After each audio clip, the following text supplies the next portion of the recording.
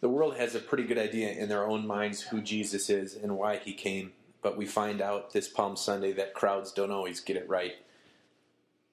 This sermon was originally recorded at Castle Rock Middle School, March 24th, 2013. In the name of the Father, and of the Son, and of the Holy Spirit, amen. We're in the middle of a mini-series, if you remember. That's our buzzword for these last 3 weeks. So last week we were talking about chronologically things that happen, events that happen before Easter. So next week is Easter, if anyone has forgotten that. Next week is Easter. Today is Palm Sunday, which is a big deal. And then last week we were talking about the anointing of Jesus by Mary with his really expensive perfume, and some of you got a chance to smell spikenard. And anyone give it a thumbs up? It was remarkably bad. That's what I thought. It came all the way from California. I was so excited. My computer still smelled like it on Tuesday when I opened it up. I took Monday off, and I opened my computer up, and it still smelled like spikenard.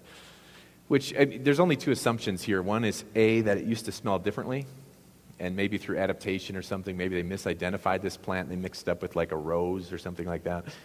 The other possibility is it has the same marketing director as like Zuba's pants. Like remember those zebra print pants that somehow were popular, and you're thinking that someone is a genius if you can get anyone to buy these. Someone was a genius to get people to pay a year's wages for spikenard. That's my opinion. So this anointing of oil, and this was a big deal. So they have this big feast in Jesus' honor, and everyone is there. The disciples are there. There's crowds of people that are apparently around there but not invited to the feast. So Jesus is there. His disciples are there. And then his friends Mary, Martha, and Lazarus. And why was Lazarus such a big deal? Because he was alive and at the party. That's kind of a big deal when you previously were dead a number of weeks earlier. And this is really one of the trigger points. And we got a couple trigger points for the end of Jesus' life kind of going to the end. And just to give you an idea, remember, I got to make sure I get this right. Easter is about here, a week away. We're going to say today is Palm Sunday, so it's going to line up here. The anointing of Jesus by Mary. How far ahead was that from Palm Sunday? Day before, yeah. So it's the very day before. So just imagine, here's Palm Sunday where we are today. This is like yesterday. So imagine last night. There's this party in Jesus' honor. Everyone is there. And this woman, we talked about spending this money on champagne, but someone lays out like $40,000 worth of perfume on Jesus' head and his feet. It would have been, wow. This is unbelievable. So now the crowd hears about this, and this crowd is kind of turning and things like that. And if you look at how the other Gospels are written as far as where they place events, it seems that this anointing of oil is the trigger event that got Judas to say, you know what, I am now willing to go talk to the chief priests and see what I can do. Because it's in the other two accounts, it happens it's like immediately after that. Probably not chronologically, but immediately after that, this is the trigger point why Judas goes and says, listen, what will you give me to turn him into you? So this is one of the things that started this spiral downhill. The good thing is we talked about Lazarus. So this is a number of weeks ago. We're going to say it's over that way. A number of weeks ago that Jesus raised Lazarus from the dead, and this was a humongous event for a number of reasons. One, Mary and Martha got to confess their faith in Jesus very clearly, which is pretty cool. You get to see that. The second thing is the crowds, remember, are now putting their faith in Jesus. Before this, people followed him.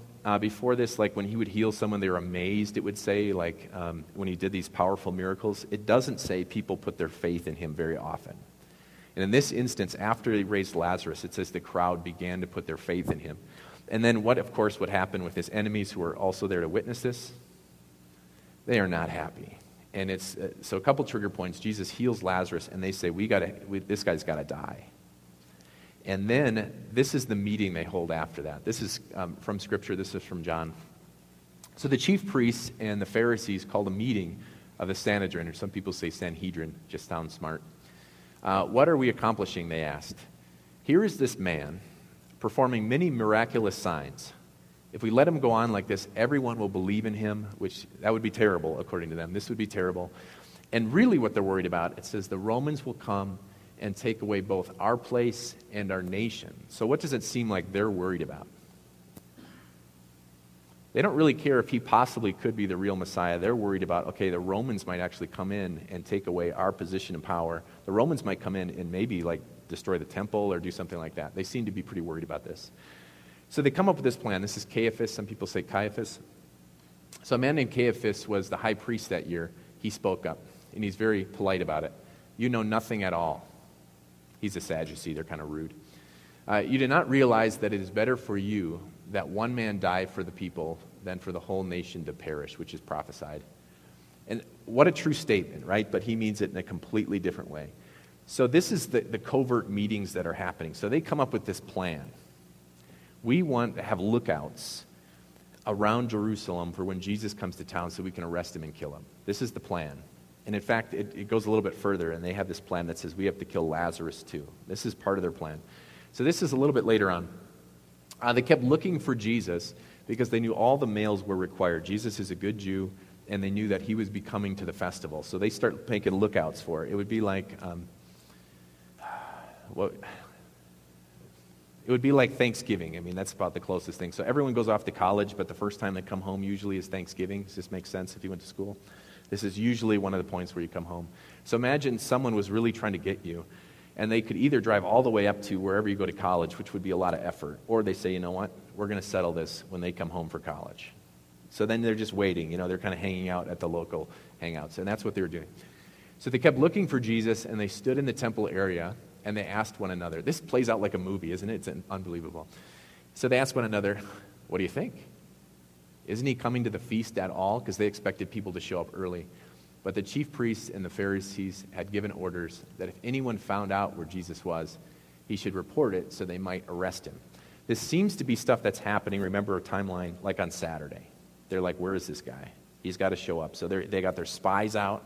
They're waiting to find him so they can arrest him and they can kill him. And in the meantime, it appears that that Judas shows up and talks to the chief priest and says, listen, what are you willing to give me if I hand him over to you? So all this is kind of, the wheels are turning, and we don't know what's all going on. The next day, so this is Palm Sunday, and to put things in perspective, it always seemed like, where do you get a crowd? Like, how do you get a flash mob in the ancient Israel? No one has text messages or anything like that. How would you do this? Well, the distances that we're talking about aren't that big. So how many of you went up to a huge concert up in Denver? That's kind of a trip, right? Anyone do that? Ever? Okay, you've gone to Denver. It's kind of a trip. It takes some effort. You got to plan it. Or you go to a football game. There's 50,000 people plus that fit into the stadium. This is a big deal. This is way bigger distances than we're talking about. Way, way bigger. And when we talk about Bethany and Jesus is staying, it would be the equivalent of Jesus staying at my house, if you've been to my house. Sorry, the church's house that they let me use, thank you. So we're staying at the church's house right over there on Foothills. The equivalent is, you know how far Jerusalem would be? Anyone have a guess? Like the movie theater. So now, imagine this. Hugh Jackman and Anne Hathaway are staying over at my house, and they're going to have the Les Mis premiere. This is like a year ago. They're going to have the Les Mis premiere, and you find out they're not even going to take like this huge motorcade. They're going to just walk there. Is it possible, if you're fans, that you think, you know what, I might just try and intercept. I might just try and intercept them on this 2-mile walk and just kind of hang out here. Well, it's not just like famous people that are going on here. The word is spreading now from this day before. They said, listen, I saw Lazarus. There's a crowd there, it says. They saw Lazarus, who was previously dead and is now alive. This crowd goes into Jerusalem on this day. They go to Jerusalem, and then they find out word that Jesus is actually making his way from my house just to the movie theater. So if you're in the movie theater, that is not a lot of effort, is it, to try and see this? So this crowd of people. And now put on top of that, you know how many people they estimate were in Jerusalem at this time? I don't really expect people to know, but Josephus is a trip. He's our only historian. He's a Jewish historian who worked for the Romans. So whenever it became to Roman glory, usually, here's the truth, it would go stretch.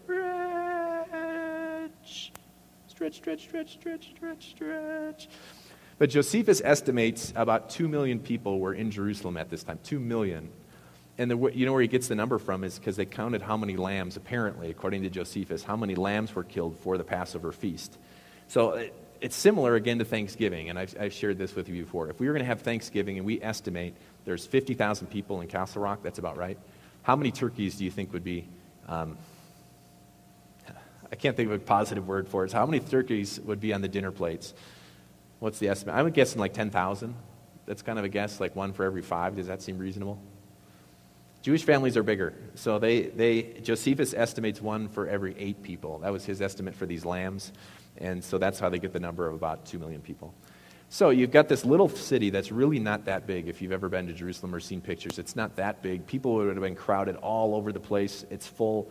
And when you're on vacation and you hear like something's happening, I'll give you an example. Went to Munich. So we're at the famous Hofbrauhaus. Has anyone been to the Hofbrauhaus? Yes, it's got the big steins, and they have like sheep brain sausage and stuff like this. I think that's what it is. Maybe you didn't know that before you ate it. It's really pretty good. They've got these giant pretzels. But then word was there's someone famous outside. Right outside at Planet Hollywood across the alley. So I'm like, okay. So I actually left the Hofbrauhaus, this historic place, stood in line like in this mass of people to see Arnold Schwarzenegger. I'm like, so Arnold Schwarzenegger goes about here from me to my daughter, and they had T-shirts they were throwing out, and I actually caught a T-shirt, and this lady was almost weeping because she came down with it as I brought it down because I've got these gangly arms. She grabs it, and there was like a slight tug of war, just like this much. I thought, I don't think I actually want this T-shirt. You can have it. And she's like almost weeping with joy that Arnold Schwarzenegger had given her this T-shirt, which is very touching. Anyway, if you're at a festival, you're on vacation, someone famous is coming to town, they hear about this, they hear this is not only the miracle worker, but he has the one that has raised Lazarus from the dead, they say, this is cool. This is cool. So the people at the movie theater are starting to make their way out, and they have this crowd, and this is how the account continues. The next day, the great crowd that had come for the feast heard that Jesus was on his way to Jerusalem, and they took palm branches and went out to meet him, shouting, Hosanna, blessed is he who comes in the name of the Lord, blessed is the King of Israel. So based on this, what are the people looking for? So I'm going to give you about 10 seconds here to figure out what are the people really looking for. And I'll give you a couple clues. Palm branches, I didn't fully lay out with the kids, but when they had Jewish rebellions that are famous, have you ever heard of the Maccabees? Judas Maccabeus, who's known as the Hammer, which sounds awesome. Judas Maccabeus, when they did coinage, kind of rebellious coins, at that time they would put palm branches on it. So this is not a Roman thing at all. When they would do palm branches, this was a Jewish thing, talking about freedom and things like that. So keep that in mind. Our other clue, you can't quite see that, but Hosanna, which means Lord save us, which seems, now think about this, are these spiritual things, and this is the real question, are these spiritual things or physical things that they're looking for? So Hosanna just means Hoshiana, it just means Lord save us. They would say this, Lord save us. So this could be a spiritual thing, correct? We could say that, no problem, we still sing it today. This is from Psalm 118. This is also from Psalm 118. Blessed is he who comes in the name of the Lord. Is that a spiritual thing or a physical thing? See, it could be either one. Blessed is the King of Israel. Here's the kicker. This isn't from Psalm 118. So all the other ones are these spiritual pictures of the Messiah who's going to come. This one's added. And I'm not saying that the people who there made a couple assessments here. They make a jump. So they look at the scriptures. They look at Zechariah. Blessed is he who comes in the name of the Lord. Okay. They look at it and they say, Hosanna, Lord save us, which is a recognition we'd say of the Messiah. But their idea of a Messiah is not so much spiritual as it is physical. So imagine the taxes just keep going up and up and up and up and up. And we can't even get estimates, but all it says is that the taxes at that time were totally oppressive. The Roman government tells them when and how they can worship. They're not a big fan of this, and they finally get this idea that this guy who actually can raise the dead is coming to town. Not only is he coming to town just at any old time, he's coming to town when we got like possibly 2 million. Even if we cut that in half, we have 1 million people. Maybe this is the guy to lead us to freedom. And so they make a jump. And they say, blessed is the King of Israel. Can that be understood correctly? Sure. Jesus is our King. Chances are, though, they're looking at this as a militaristic, they're looking at this as like the freedom fighter, the person who's going to give them some kind of political freedom. What does this mean? You ever been involved in phenomenons where the crowd doesn't quite get it right? You can think of lots of examples. I sit on the advisory council for the middle school, and I had 2 mothers that presented to us for about a half an hour about how frustrated they were that their kids are doing group work, and at the same time they get great grades on their own, but when they do a group project, they get worse grades. Does that make sense? And they were very frustrated. They said, actually, all the girls in this group get great grades, but they get a lower grade when they do this together. Which says what? Are the best decisions made in a group? Or does this kind of like trickle down to the lowest common denominator, what you can agree on and say, okay, that's good? Anyone who works in the workplace knows. And you're probably thankful. You're like, I'm so happy they're teaching this in middle school. Not so that you understand group dynamics, just so you can understand who are the people who don't do anything in groups. And you start to figure that out, and you're like, I don't want them on my project. That's how we want to do this. So they're frustrated about that. We can think of other examples. The All-Star Game. Are the best players voted in by the fans? Depends. That's why they ask coaches to put like honorary members in. What about this? What was the top movie of the year this year? I brought pictures. This is the number one grossing film. So according to this, Marvel's The Avengers, $623 million, that's a lot of cash. So according to this, $623 million. So if we go by popular vote, we would say this is obviously the best movie of the year, correct? It actually was pretty good. So this is a bad example. I haven't seen Dark Knight Rises, The Hunger Games, not too bad. Skyfall was good. The Hobbit was good. Do you know what number Argo is, the one who won? Anyone have guesses? Here is Argo. Oh, how did that go? I thought I had 2 slides. Megan, are there 2 slides there? It did light up. Oh, it is lit up. There we go. It's green for Palm Sunday. So apparently Argo, the greatest movie of the year, who won the award, is not as good as Hotel Transylvania. So when you determine movies, why is it that they thank the Academy? Because this is not a popular vote. They didn't say, what is the greatest movie this whole year? They asked the Academy, which is supposed to be smart people who say, all right, we can tell you, which is like The Artist, who would put that as the greatest movie of the year last year? Has anyone seen it? The Artist, I would guess, would be kind of below the curtain down here. That would be my guess. So Argo, do people in a group make the best decisions? Not only when you're trying to do projects, not only when you're trying to determine like the best movie, not only when you're trying to pick the all-stars. I'm not going to say anything politically, but when you get to a point of mob mentality, what's the idea there? That in a group, you're willing to do and say things that you would never do as an individual. And we can see that in the news. There's a rape case. Have you seen that with where there's this young boy who they can't believe that was rape. But what's happened is they tweeted, and their friends are all there, and in this group they said that we didn't even know that this was the issue.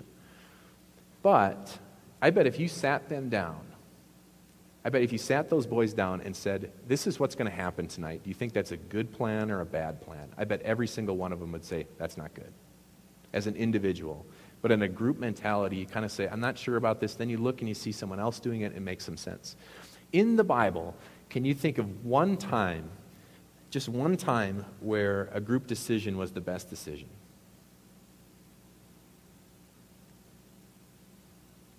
Adam and Eve. They're the only people on the planet. They have a majority. Did they make a good decision or a bad decision as they let sin enter the world forever? That is not a good decision. Noah. So Noah, they estimate that at the time of Noah, there could have been as many as 10 billion people. I mean, that's really a big number. But imagine that. I always think like Noah's Ark, there's like 8 people, or there's like 25, it's Noah, and then like the neighbors or something like that. There could be as many as billions of people because of how long people lived and things like that. How many people agree with God and say that this is the right way? 8. 8 out of the whole planet. During the time of Elijah, he thinks he's the only guy who believes in God. He's like, God, I'm the only one left. You can kill me. This is it. I'm done. We get to Elijah and the prophets of Baal. Remember this amazing story on Mount Carmel? You can still go to Mount Carmel. It's kind of by the coast. And so we have Elijah on one side and the prophets of Baal on the other. How many prophets of Baal are there, if you remember? 400. How many Elijahs do we have? It's not very hard. 1. So 1 against 400. Can you think of other instances where group decisions were not the greatest decisions? Joseph, the guy who's famous for his dream coat. Joseph and his brothers, and they get into this argument, and they put him in a cistern, and they're trying to figure out, like, what should we do here? 10-1 or 9-1, they vote, let's send this guy off and sell him into slavery. If that's not group mentality, I can't imagine what it is. A lot of you have little brothers and stuff like that. Has it ever entered your brain? You're like, maybe we should sell them into slavery. Does that sound like a... There's some carny people going by. Why don't we just set them into the circus and maybe we'll run into them again later? And then, in a twist of fate, he could become king of the carny world. I mean, it could have been amazing, just like Joseph. But can you think of any instance where this actually happened, where they make the right decision? Even here, on Palm Sunday, as they announce, this is the king, this is the Messiah, I don't think they quite get it right. Maybe the worst decision ever. When you run into Holy Week, and it's now Good Friday, coming on Good Friday, Thursday night, and what do the people say? Thursday morning or Friday morning? Would you like Jesus or would you like Barabbas? The crowd as a whole says, we want Barabbas. We want this murderer rather than Christ to be set free. And I think you'll notice that the closer Jesus gets to the cross, the fewer there is of a crowd running around him. At first, in his year of popularity, he would go and he went, like he tried to escape. It even says like he was teaching to people and he gets on a boat and he goes across the water to try and escape. And the people actually run around the lake to catch where he is. And that's where he ends up feeding 5,000 people. Well, it starts to get a little bit smaller. We have Sunday where we have this mass of people proclaiming his praises. But then on that evening, Thursday night, when Jesus is betrayed, what happens to his disciples? And so suddenly it's just Jesus. Even on the cross, Jesus is there. How many of his disciples do we hear about hanging out? One. John and his mother are apparently there. But soon they're gone. And then it's just Jesus. And not just Jesus. Just comprehend this for a second. You and I, on every level, can always say, God is always with me, right? No matter what happens. God is with me. He makes that promise. I will be with you till the very end of the age. We always have God's grace, even if our whole family died in a car accident. If we're at the bottom of a ravine, we can say, God is here with me. Can Jesus say that when he's on the cross suffering sin for you? When he says, my God, why have you forsaken me? You could translate that, my God, where are you? Because at that moment, he is suffering hell, and hell is complete separation from God and his love. The closer Jesus gets to the cross, the more alone he gets. And you know why he has to do this alone? Because he's the only one who can do it. He's the only one who can take your sins. He's the only one who could actually give the payment that's enough to pay for your sins. This crowd, they don't get it right. Jesus is a spiritual Savior, not some physical Savior. My question to you is this. What's the take-home on this?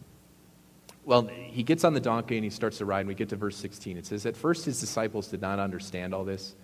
Only after Jesus was glorified did they realize that these things had been written about him. So all these things are coming true. They didn't realize it till after the fact. We're not going to get on their back for that. Now, the crowd that was with him when he called Lazarus from the tomb and raised him from the dead continued to spread the word. Many people, because they had heard that he had given this miraculous sign, went out to meet him. What stands out to you about the crowd's reaction?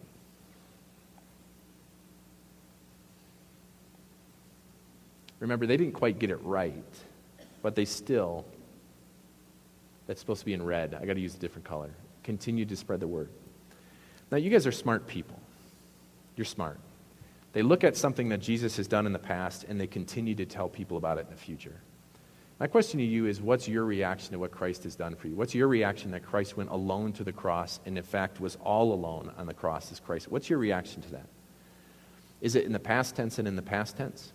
And what I mean by that is you say, Jesus died for my sins. He has given me a new life and a whole new salvation. And this one time I told someone about it. Is it always in the past? Is it this one time I used to be part of a youth group? Jesus died for me, and this one time I used to go to church every Sunday. Can you believe that? So you might say, you could say, this one time I used to have devotions with my kids. Jesus has died for me. And yeah, there's one time I was on a plane, and I told some guy about Jesus. How many of your stories are like their story? Jesus has died for me, and this is what I'm doing about it today. There is a world of people who have followed the crowd. There's a world of people who have just listened to what the crowd says. And the world does not understand who Jesus is. He's not some great teacher. He's not just a nice guy. He's not just some guru. Jesus is the Savior of the world, and the world doesn't understand that.